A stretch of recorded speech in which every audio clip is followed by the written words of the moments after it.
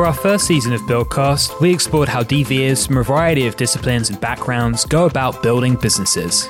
We covered everything from design thinking to fintech to a blockchain-based supply chain platform.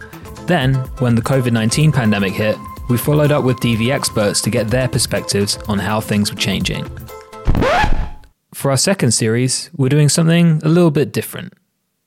We hear a lot about startup innovation, inspiring stories about a group of inexperienced entrepreneurs with nothing but an idea and a dream who go on to change the world.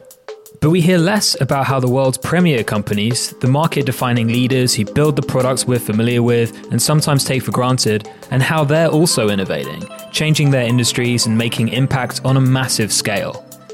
That's why, in our second series of Buildcast, we're checking in with intrapreneurs, innovators who are changing the game from within the businesses that shape the world we live in. We'll talk about technological innovation, new business models, and how to stay ahead of the game in a rapidly changing world with those at the forefront of corporate innovation.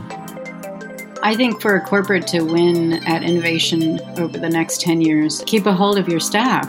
If your turnover of staff is less than 2 years, you can't build good research and good creativity with that kind of turnaround.